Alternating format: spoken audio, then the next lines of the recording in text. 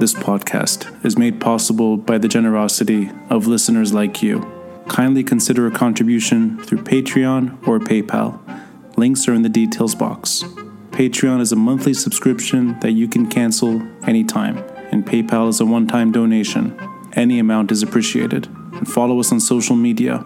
We're on Facebook, Instagram, and Twitter at the handle The Beirut Banyan. And you can find us on our YouTube channel with the same name, and you can start watching the episodes as they're released. Thank you for listening, and thank you for watching.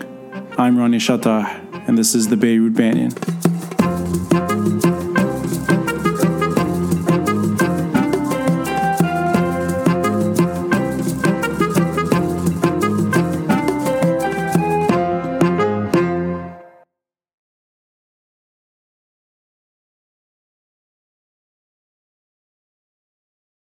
It really is like a great honor to be on your podcast. There are so many people that I've admired that you have spoken about so many interesting topics with. So I hope that I'm able to contribute and add something of value. And don't worry about running a few minutes late. I was more than mentally prepared for a podcast called The Beirut Banyan to be you're too kind.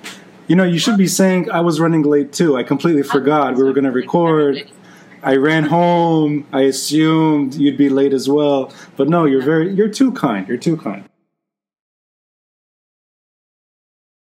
Before we jump into geopolitics and that very heavy terrain, just want to maybe your immediate sort of reaction to the duration, the longevity of protests in Beirut and in Lebanon.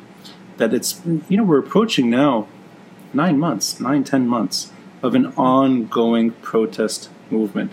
Mm-hmm. Maybe the numbers aren't so dramatic, but the demands have not been met, and you still have protesters showing up. And it's become almost like, it's become normal day-to-day activity in Lebanon, that there's going to be a protest somewhere in the country. Let's start there. The ability for a population to keep pushing, despite the odds, that it doesn't seem like the Lebanese regime is going to fall anytime soon. It doesn't seem like that. It also doesn't seem like there's been much compromise, per se, with the protest movement's demands. There's almost like a paralysis, if you will. Yeah. So just that the reaction to a population's ambitions and also a regime's stubbornness, maybe? And just your immediate reaction. It's a really great question. I think the most important thing to bear in mind is that the protests that we are seeing now have really evolved from the ones that we saw happening in mid-October, both in terms of number of people kind of gathering in a particular space and inhabiting public spaces, the type of civil unrest and kind of political action has changed a lot, and it's really responded to what you mentioned, the longevity and the duration of the protest itself. Because with any social movement, you get over after a certain period of time, you understandably get lag and exhaustion. Yeah. People have to return back to somewhat of a daily life. People still need to make money and put food on the table.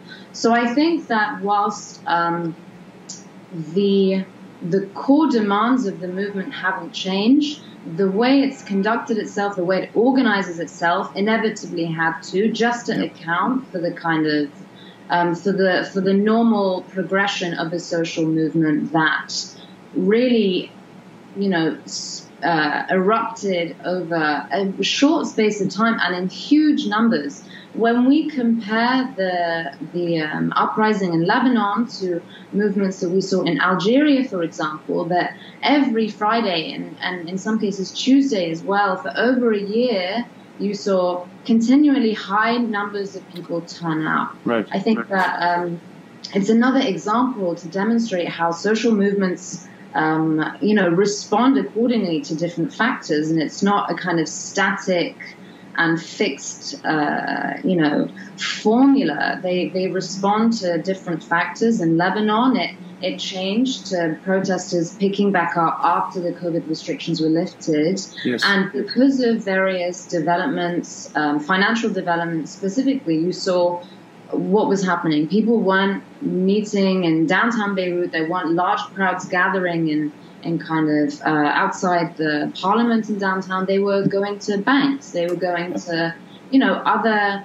geographical areas. They were going to the central bank in Beirut. They were, going to banks in Saida and Tripoli, and they were changing their tactics based on the political factors that had led them to the streets for the kind of continued motivations that they were there. So I think it's likely that we will see the movement shifting over the next few months as, what's looking likely, the financial crisis not being solved. I think that the movement will keep on changing its response based on the government's kind of handling of the next few weeks. But you're right, in terms of durability, we have the kind of the introduction of the so-called technocratic government. Less than 2 weeks after the protests first began in the middle of October. And they seem to be, first and foremost focused on trying to fix the current crisis, to, I say, finish talks with IMF, but at this stage it would be restart them, from what I understand of the kind of stalled negotiations. So whilst the state is in itself, it seems to be fairly durable to the asks of the protests, I do think that they will continue, and their tactics will shift. They will start to target specific institutions and kind of symbols of the state, whether it be the bank or today we saw the protesters were gathering, I think, outside the Minister of Tourism and Social Affairs in Hamra.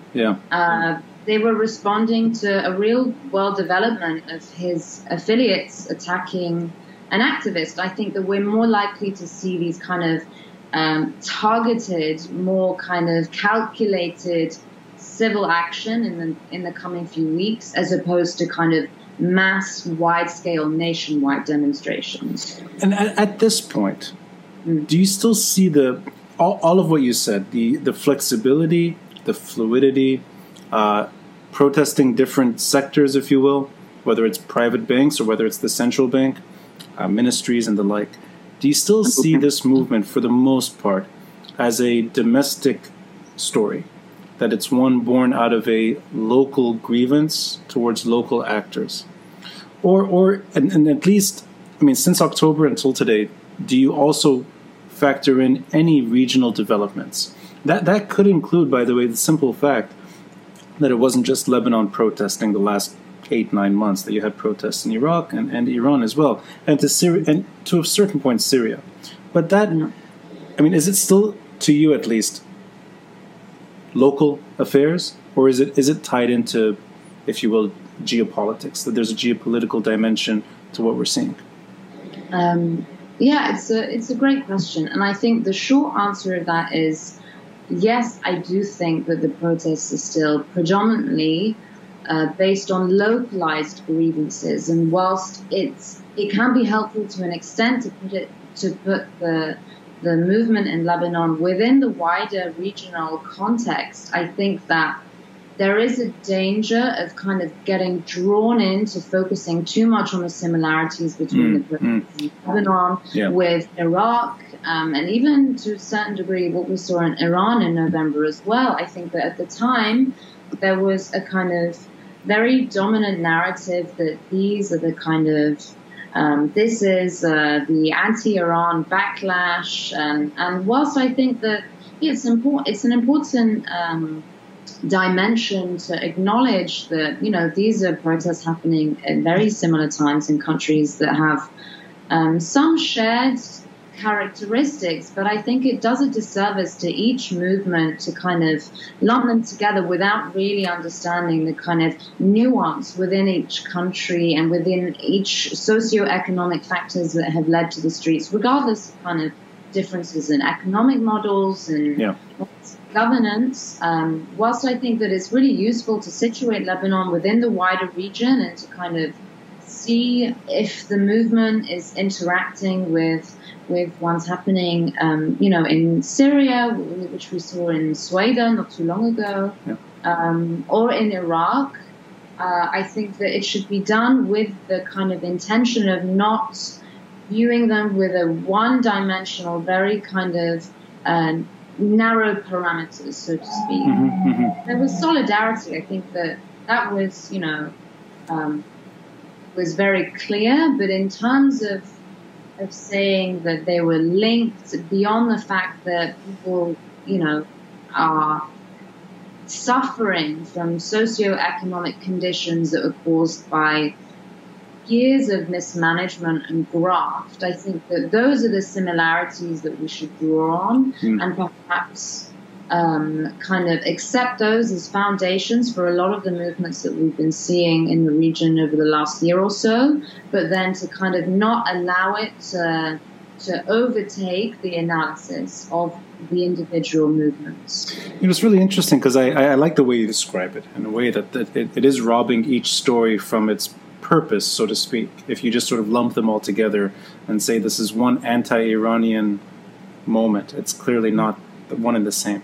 At the same time, though, they are within the same geopolitical sphere, so to speak, in the same orbit, in the loosest definition. And I am not a geopolitical risk analyst, so I sound stupid saying that to someone who is a risk analyst. But I mean that it is. There is a sort of a shared geopolitical calculation in that most of the protests that we saw in the last 8-9 months were challenging, quote, Iran's sphere. And that's at the loosest sort of, the loosest definition of what that is. Sure.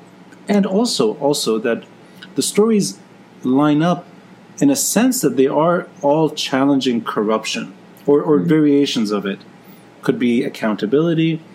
It could be theft. I mean, the Lebanese story is sort of 3 decades old, but in Iraq, it's sort of a shared kind of some transparency, some decent governance. And I'm assuming at its core, most Iranian protesters are championing that as well, albeit through it's a different story, but it's the same kind of grievance. With that sort of 2 layers at play, domestic challenge and geopolitical calculation, is the story of corruption, in your eyes, tied to these 2 spheres? That the corruption that we see is a byproduct of geopolitics, or is the economic story unrelated? That geopolitics is geopolitics. There is a regional war that is playing out, and there's also poor governance at home, and the 2 don't necessarily line up. So just like unpacking that, is this one sort of large story, or are these separate books altogether? It's a very difficult one to unpack because I'm glad you said that, because I was worried that you were going to say that's a great question. Then I'll be like, damn it, you're going to be on every day. It's a really difficult thing to unpack because what is geopolitics without the kind of localized elements of politics? It doesn't exist. There's no regional dynamics to analyze without the kind of internal characteristics, and to an extent, these things all interplay with one another. I think it would be a mistake to say that these are the very clearly defined boundaries for what counts as, internal affairs of a country, and this is its regional affairs, and they're very separate, and khalas, that's it. We can just categorize them in these different ways. Did I hear that right? Did you word drop to... I know what podcast to get some authenticity involved? I'm sorry, I interrupted you. But I do think that it's unrealistic to kind of to not expect the regional to interplay with the domestic. This is an inevitability in my eyes. In terms of corruption as a specific case, I think that the argument can be drawn that there would be in many of the cases that we're looking at in Lebanon, for example, corruption is facilitated by the kind of regional networks that exist that allow corrupt practices to operate. And I don't think that that's necessarily a strictly Lebanese characteristic. I think that the nature of the way that kind of corporate finance and specific mechanisms that allow state corruption to exist, I don't think that you can kind of, in many cases, say that they are inherent to a domestic frame and that they don't interplay with their neighboring countries. I think that given the way that the world is organized today, it's only natural that something like state corruption would kind of span across a region, thereby taking it from the domestic into the regional. But I can't kind of give you specific examples on that, I'm afraid. So there is a web, in a sense, between all of the above. It seems like the two are so interlinked that, and this is, maybe I'm going to ask you a huge question here. Can local grievances be solved without sort of addressing the geopolitical problems? Where, for example, the average Iraqi can hope for a decent state while ignoring the Iran-Saudi Arabia rift, or the average Lebanese citizen doesn't have to think about what the Iranians and the Israelis are doing and so on. That it's almost like, can they be tackled separately, or are they sort of unfortunately so linked up that they have to be addressed at the same time? It forces you to really reckon with the idea that if states functioned in the way that, ideally they should do, i.e. providing basic services such as electricity and water and, healthcare, education, if they functioned in the ways that they should do, that we see an absence of in Lebanon and the wider region, would the question of kind of regional dynamics interfere as much if there wasn't so much kind of state failure? I think it's a really hard one to answer, and I think that given what we've discussed about the kind of the historical geopolitical links between not just current politicians of these neighboring countries, but we're talking decades, if not longer, entrenched economic, financial, familial ties across Lebanon specifically and its immediate neighbors, that I think that in this case it would be very difficult to address the question of kind of state governance without also addressing the kind of regional relationships that the country has as well. I'm going to focus in on Lebanon for a moment, and I can ask you maybe to focus in as well, because I know that you've spent time there, that you consider Beirut maybe home to a point, or at certain points you're there. I think the Lebanese story is extremely complicated, and I assume that all of the above, the economic crisis, the financial crisis, the political crisis, and the geopolitics are part of the story in different ways. But there are different components here at play. I'm going to start really at maybe the first few weeks, if you will, of the October uprising, and I'm going to quote you to you. Only because I've never had the chance to say these two words next to each other. Encyclopedia Geopolitica. Oh, okay, yeah. What a name! And I sort of your reference, and I'm going to sort of read out loud the quote that you're referenced by. And it says, Shadnia notes, that's you. Real-time responses came organically to accommodate the millions of protesters across the country. People needed to organize food, sound systems, medical centers, and even scooter services amidst roadblocks. When a vacuum of governance is highlighted in such a stark way, it allows people to step in. Lebanese people have dealt with an absence of governance for decades, and so have ample experience in organizing their communities. This is just the first time we're seeing it on such a large scale. This resonated with me so much, because that is really my life experience in Lebanon. Yeah. more recently, since this was written, is COVID-19. And the way that the Lebanese population handled it was remarkable. It's almost, not going to turn to the Ministry of Health to sort of have proper phases and stages and all that. Lebanese went home. They socially distanced. Everyone got a mask. It was almost like very inspiring that the population understood this is a very big crisis. They handled it. Every single way Lebanese can kind of cope with an absent authority, we figured it out. Whether it's generators for electricity, whether it's UPS systems when there's no generator to make sure there's a light bulb on, whether it's at times water, it could be basic services where the state is not there. The Lebanese find a way. And the October uprising, it's almost like whether the state was there or not didn't matter. The population was demanding something new. And it seems like the regime, whatever this power-sharing creature Lebanon has not, it doesn't look like it's fragile enough to the point that it'll disappear in the near future. At the same time, Lebanese are forced now to cope with a state that's barely providing. I think Beirut is half of the day there's no electricity, if not more. I've heard. There were stretches where there was no, and there's blackouts throughout most of the country.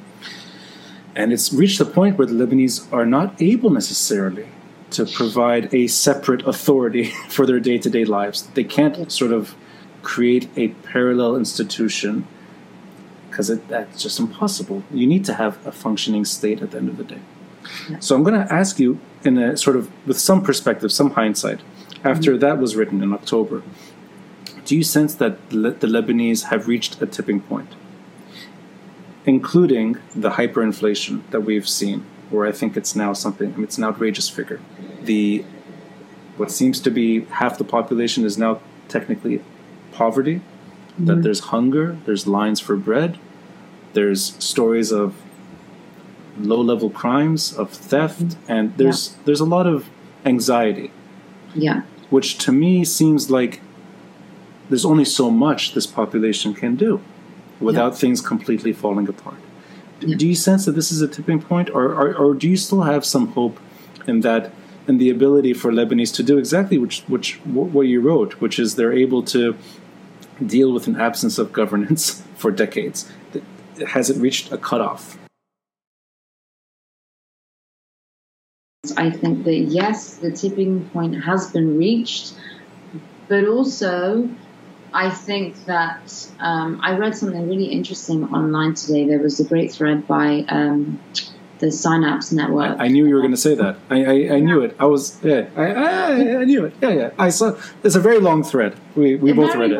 Yeah. And I think that it's very easy to get bogged down in this kind of the tropes about Lebanese resilience, and without really kind of like undermining the hardship and the strain and pressure that people are under at the moment.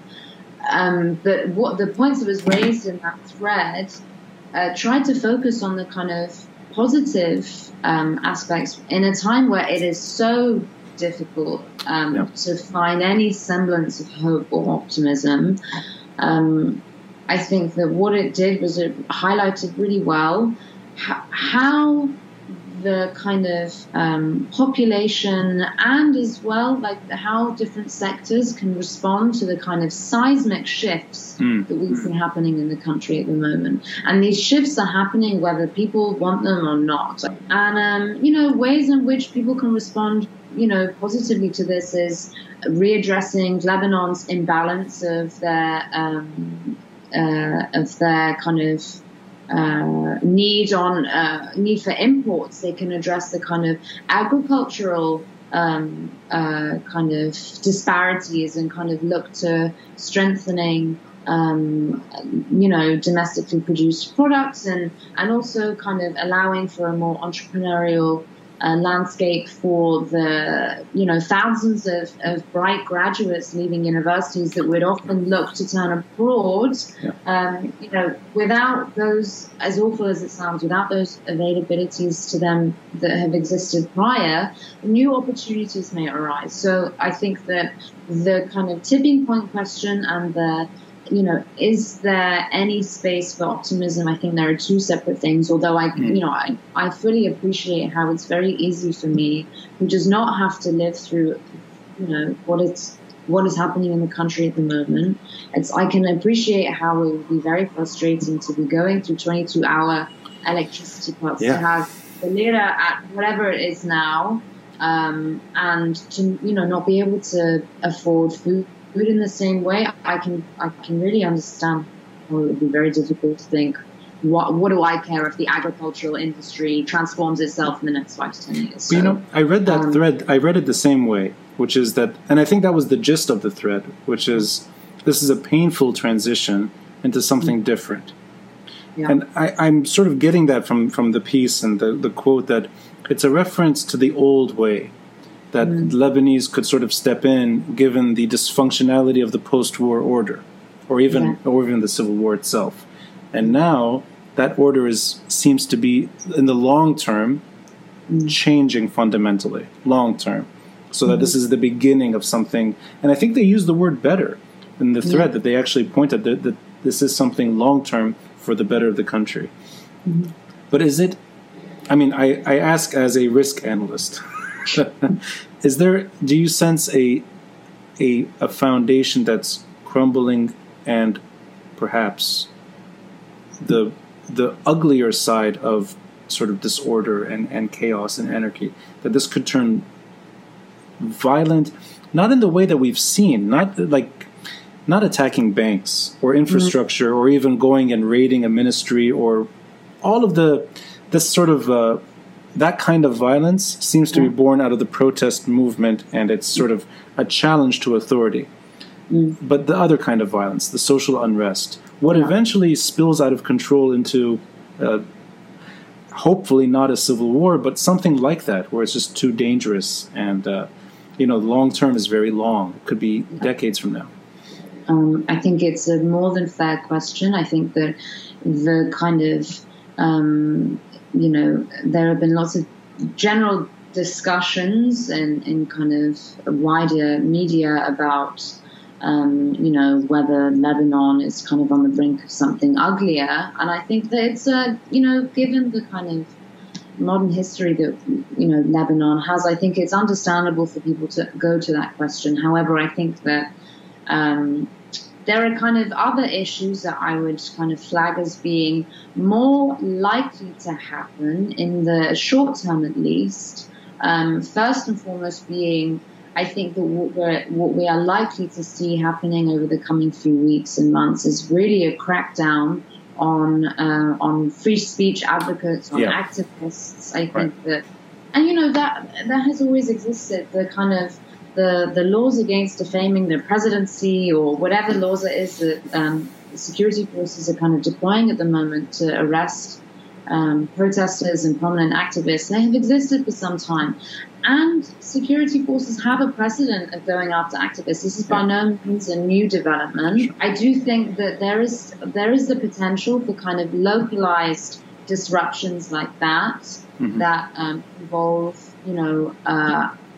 armed assailants of one group allied to a particular, political party or confessional group. I think that there is a potential for that to increase. I don't see it becoming something that will be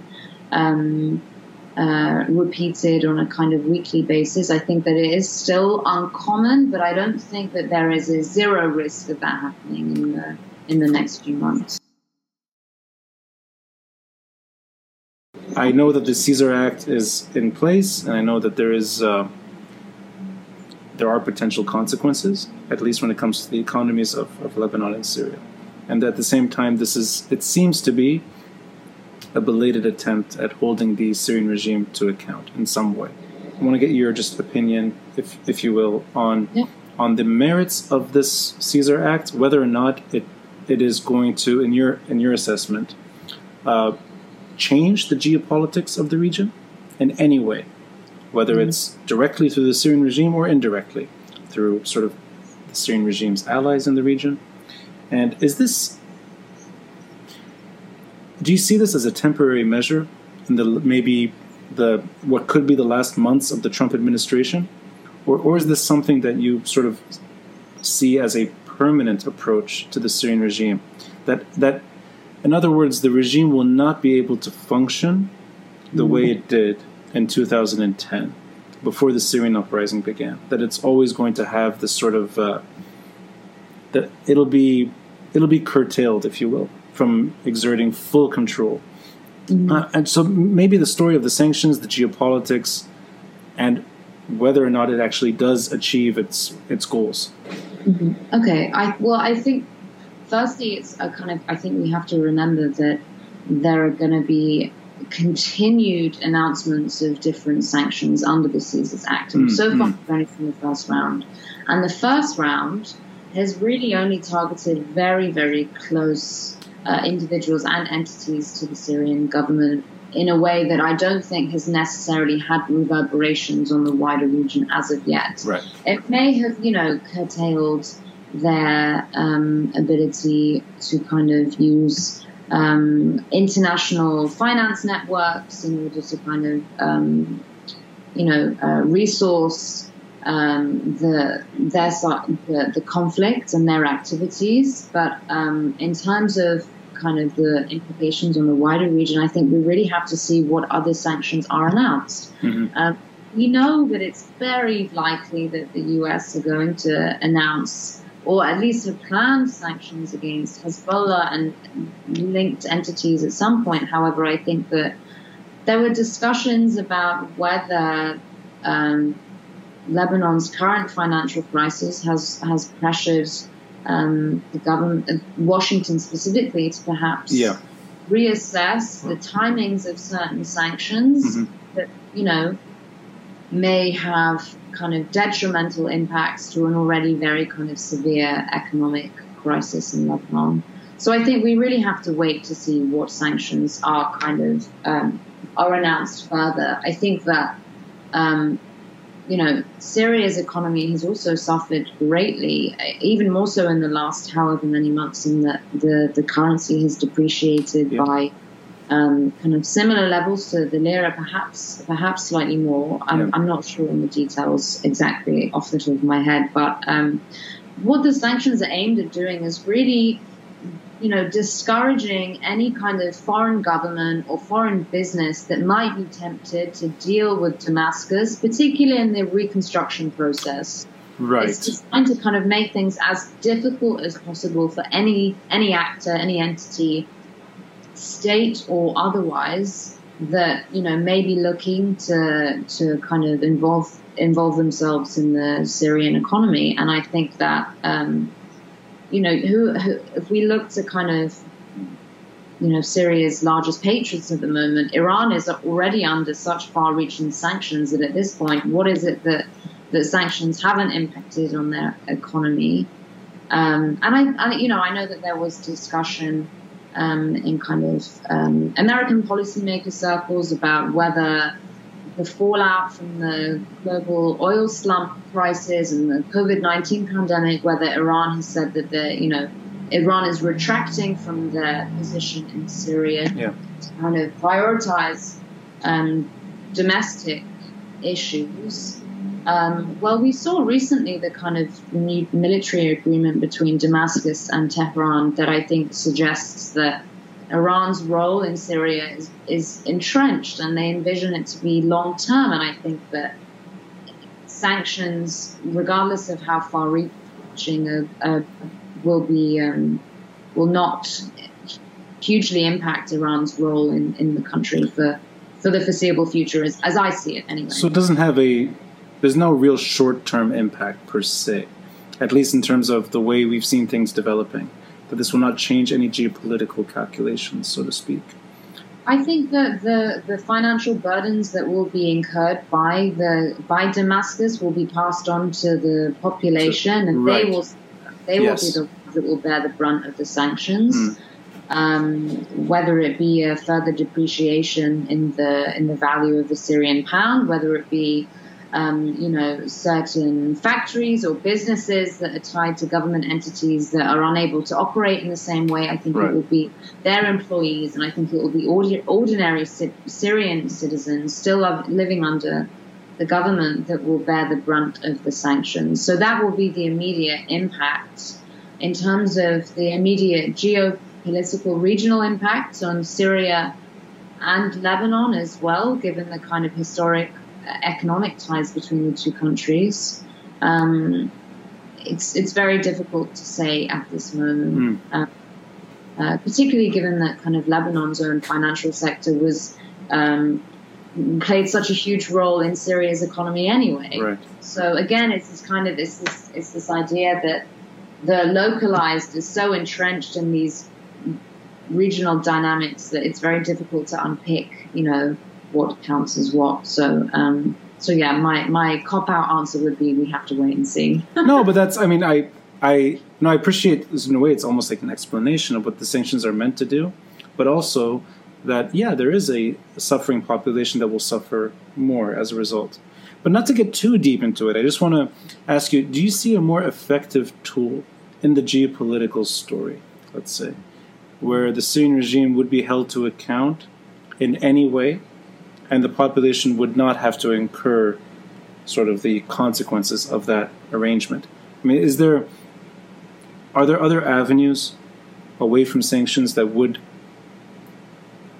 maybe help doing two things: alleviating the suffering of the Syrian people, Syrian population that has suffered over nearly a decade now, and also the regime has to face some form of justice or any form of accountability? I mean, and I ask this as an amateur, I'm not going to use the word analyst, I'm not an analyst, but somebody who tries to see that what would be a smarter approach if one exists.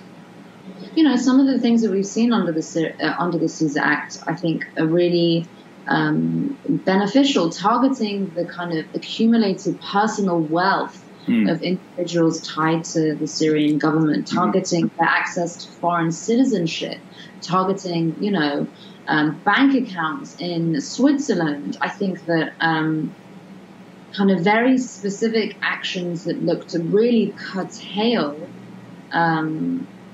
associates of the kind of Syrian government's links to kind of continue amassing the wealth. But it requires international cooperation as well. It can't just be Washington saying, we're not going to allow X, Y, Z to have access to, this bank account in Geneva or whatever. It would require kind of wider scale cooperation, international cooperation. And I think that there has been some, to be fair. I think that there has been some, especially within Europe.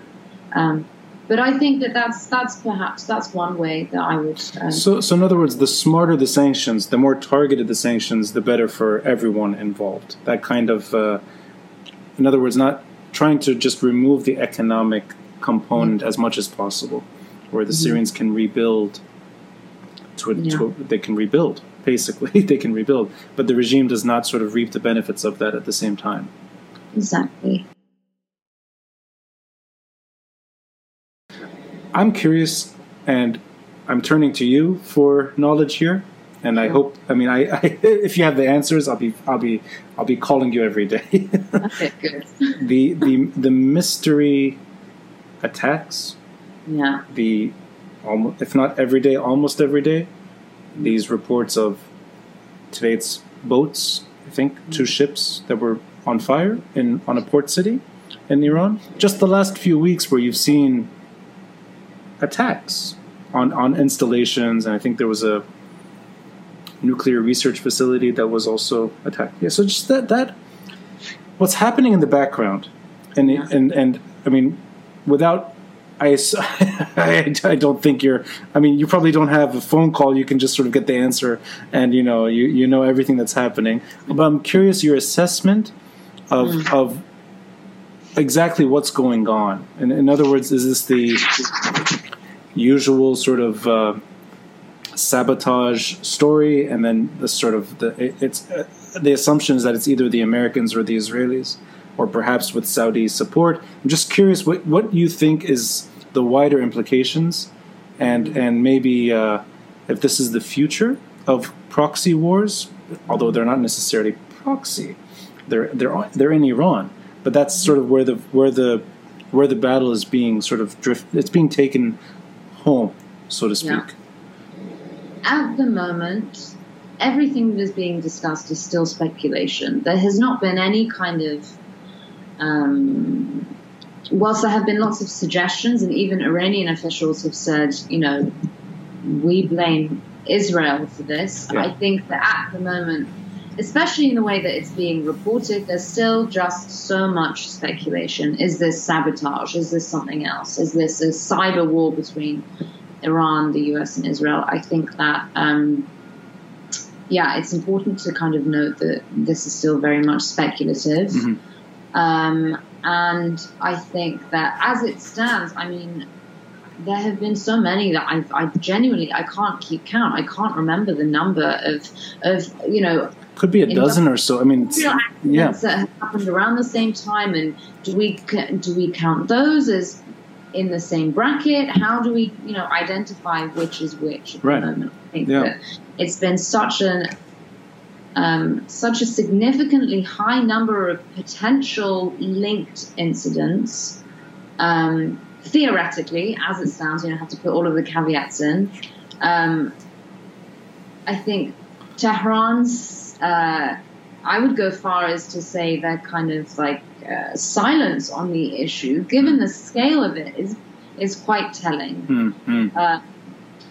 There's a lot of discussion about, what Iran's approach is in terms of dealing with the US is at the moment, given that we're so close to the November presidential elections. Many people have said that they are really just sitting tight and hoping that Joe Biden gets elected president, in which case they will have a different administration to deal with. They might have a different kind of American foreign policy. They might have a better chance at re-evaluating their position with the nuclear deal as it stood in 2015. So there's all this speculation about how Tehran is trying to manage their relationship with Washington at the moment. Right. Which I think a lot of people have kind of interpreted as like the reason why we haven't seen the kind of aggressive rhetoric from Tehran that one would assume would occur given what we have seen in the last few weeks. I think that Iran's what these incidents, people call them incidents. I think that it's too early to say attacks, so I'm going to stick with incidents. It's a nice, safe option. I stand corrected. But what they have really highlighted is that there are serious infrastructural weaknesses in Iran's security apparatus, and this is a huge area of embarrassment to Tehran, frankly. And this is something that, in some cases, in the early incidents at the nuclear facility, they even said, "Oh, there was no damage," and then the photos emerged, and you see, huge, extensive fire damage. So I think that the combination of the kind of surprisingly toned down rhetoric that we've seen from Tehran, and this may change, coupled with the kind of initial attempts at downplaying the extent of the damage caused by, these incidents, I think is very telling about the position that Iran finds themselves in at the moment, as well as any, potential response or kind of short-term reaction to what we have seen. I think that it's unavoidable that Iran is in a economically much weaker position than they were in January after the airstrikes that killed Qasem Soleimani in Iraq. Yes. We see here, whilst these two contexts can't be compared. They're different targets. They're different. The factors are very different. But in terms of the kind of immediate response, I think that the way that Tehran has behaved in the last couple of weeks is quite interesting. And I wouldn't necessarily refer to it as restraint. I think they're just being very strategically minded. They know that they're in an economically vulnerable position. They're hoping that they won't have to deal with the same American administration in November. I think that as it stands, they're probably hedging their bets about how much they can kind of stomach from whatever it is that's going on until their hand is forced to kind of show some kind of a response to whatever actor might be behind what we've seen.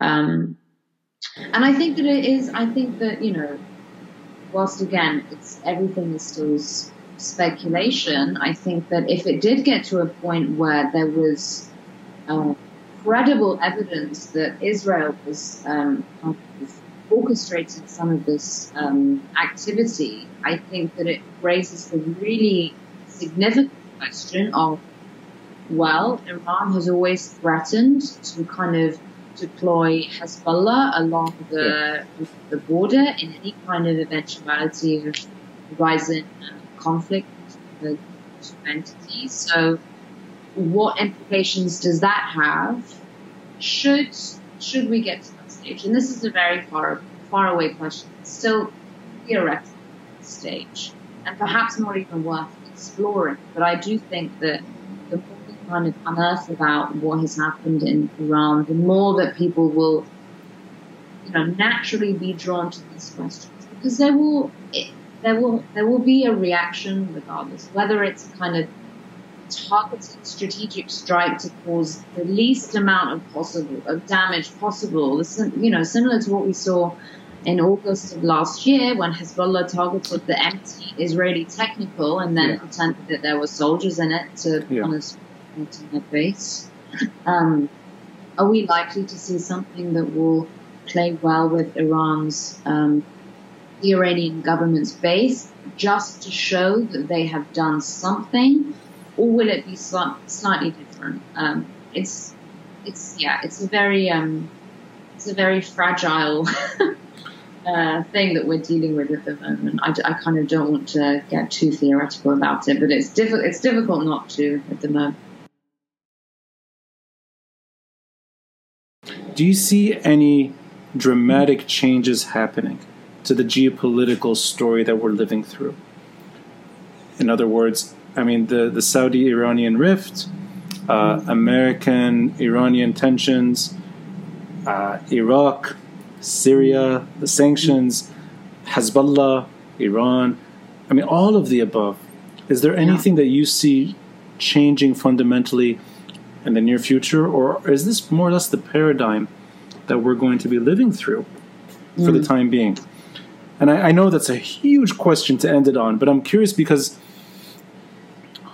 what better person to ask than a geopolitical risk analyst? I'll do my best to kind of to answer that to the best of my ability, and say that I don't know for certain. I don't think that anybody can kind of comfortably say that they can predict what will happen in the next even the next month. I think that 2020 has shown us anything. It's that, you know, nothing is certain. Well said. Yeah. But I do think that there are kind of regional flashpoints of potential conflict that you know, will be worth kind of keeping an eye on, or do represent the kind of potential biggest threats to kind of the dynamics that we see currently. First, I mean, not the kind of the first thing that I would suggest, which we've already discussed, is this kind of the kind of plausible deniability tactic used by governments now, in a way that kind of allows them to hide behind either, you know, armed militias or other political actors. This idea that, I think you've mentioned earlier, this kind of idea of a proxy war, but in Iran. But it's the idea of plausible deniability. We see it used across the region by different actors. I think that is something that we will probably see more of. I think that the way that conflict will be carried out, I don't think it will be state on state, or even necessarily by kind of political actors, in the historically, general ideas of modern warfare that we see it. I think that it will be, targeted attacks on specific facilities. I think that it will, be the kind of occurrence of random unknown groups popping up. The first attack that happened at the Iranian nuclear facility was claimed by an unknown purported Iranian group called the Homeland Cheetahs or Panthers. I can't remember the name of, but I think that incidents like that allow states to kind of conduct nefarious activities behind this plausible deniability, I think that that's something that we'll probably see more of in the short term, for sure. I also think that another potential flashpoint of conflict will arise when the Israeli government annexes parts of the occupied West Bank in the way that they have said that they would do, and have kind of halted their plans that they said that they would carry out in July. I don't think that regional states will react with anything other than harsh rhetoric. I think that maybe you'll see a loss of, some diplomatic kind of communications. I don't think that it will be enough to kind of cut relations off completely, particularly between Israel and Gulf Arab countries, in which we have seen a warming of relations in the last 5 years that we haven't seen in decades. I don't think that it would be enough to kind of change those dynamics. But so these like smaller stories of COVID hospital research between the Emirates and Israel, that probably was here to stay, regardless of any dramatic decisions at home. I think so. I think that, yes, especially the kind of cultural side of the dynamics of the relations. I think that or the kind of soft politics. I think that the kind of minister to minister, that level of kind of state diplomacy, I think that we're still some time away from. But the kind of soft power of sports teams engaging with one another, I think that that's probably unlikely to change in the coming months if Israel conducts their kind of planned annexation of the occupied territories. But I do think that there will be some kind of a violent response. I don't know necessarily what it will look like, but I think that there is a chance that it will have implications potentially on Lebanon, depending on the kind of on the way that the annexation plans are conducted. I think that there is a chance that there will be reverberations felt by that decision, just not on a state by state level. I love every quote that starts with "I don't know," and then 5 minutes later, I know exactly what's going to happen. I definitely don't know. I feel like I should reiterate that. I really can confidently say that I don't know. It can start and end with "I don't know," but everything in the middle is what matters. Deeba, you're kind to give me so much of your time tonight, and also that we have more to discuss in a very the geopolitics is an important story, obviously, but sometimes the arts can play a role, and I like the story of identity and maybe competing national identities. I'm not going to say more than that, but we'll leave it at that. We'll leave it at that. Something I really look forward to, and I'll say one thing as well. It helps to speak to a risk analyst about the wider political paradigm, because I've been so sort of focused in on the domestic stuff.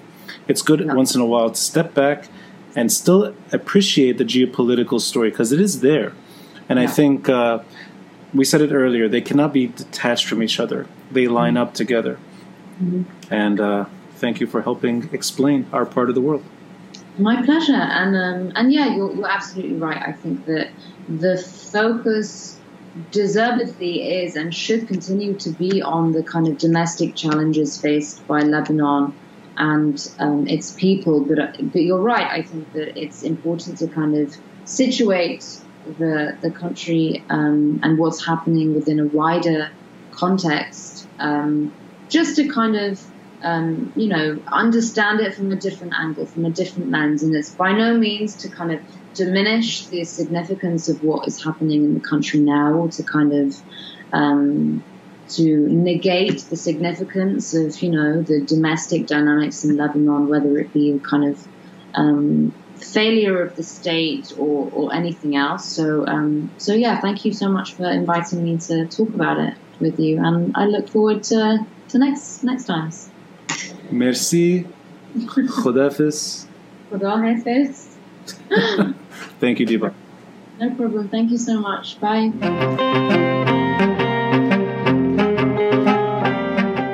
Thanks for listening, and a friendly reminder to help support this podcast by contributing through Patreon or PayPal. All links are in the details box below. Until next time, I'm Ronnie Shatah, and this is the Beirut Banyan.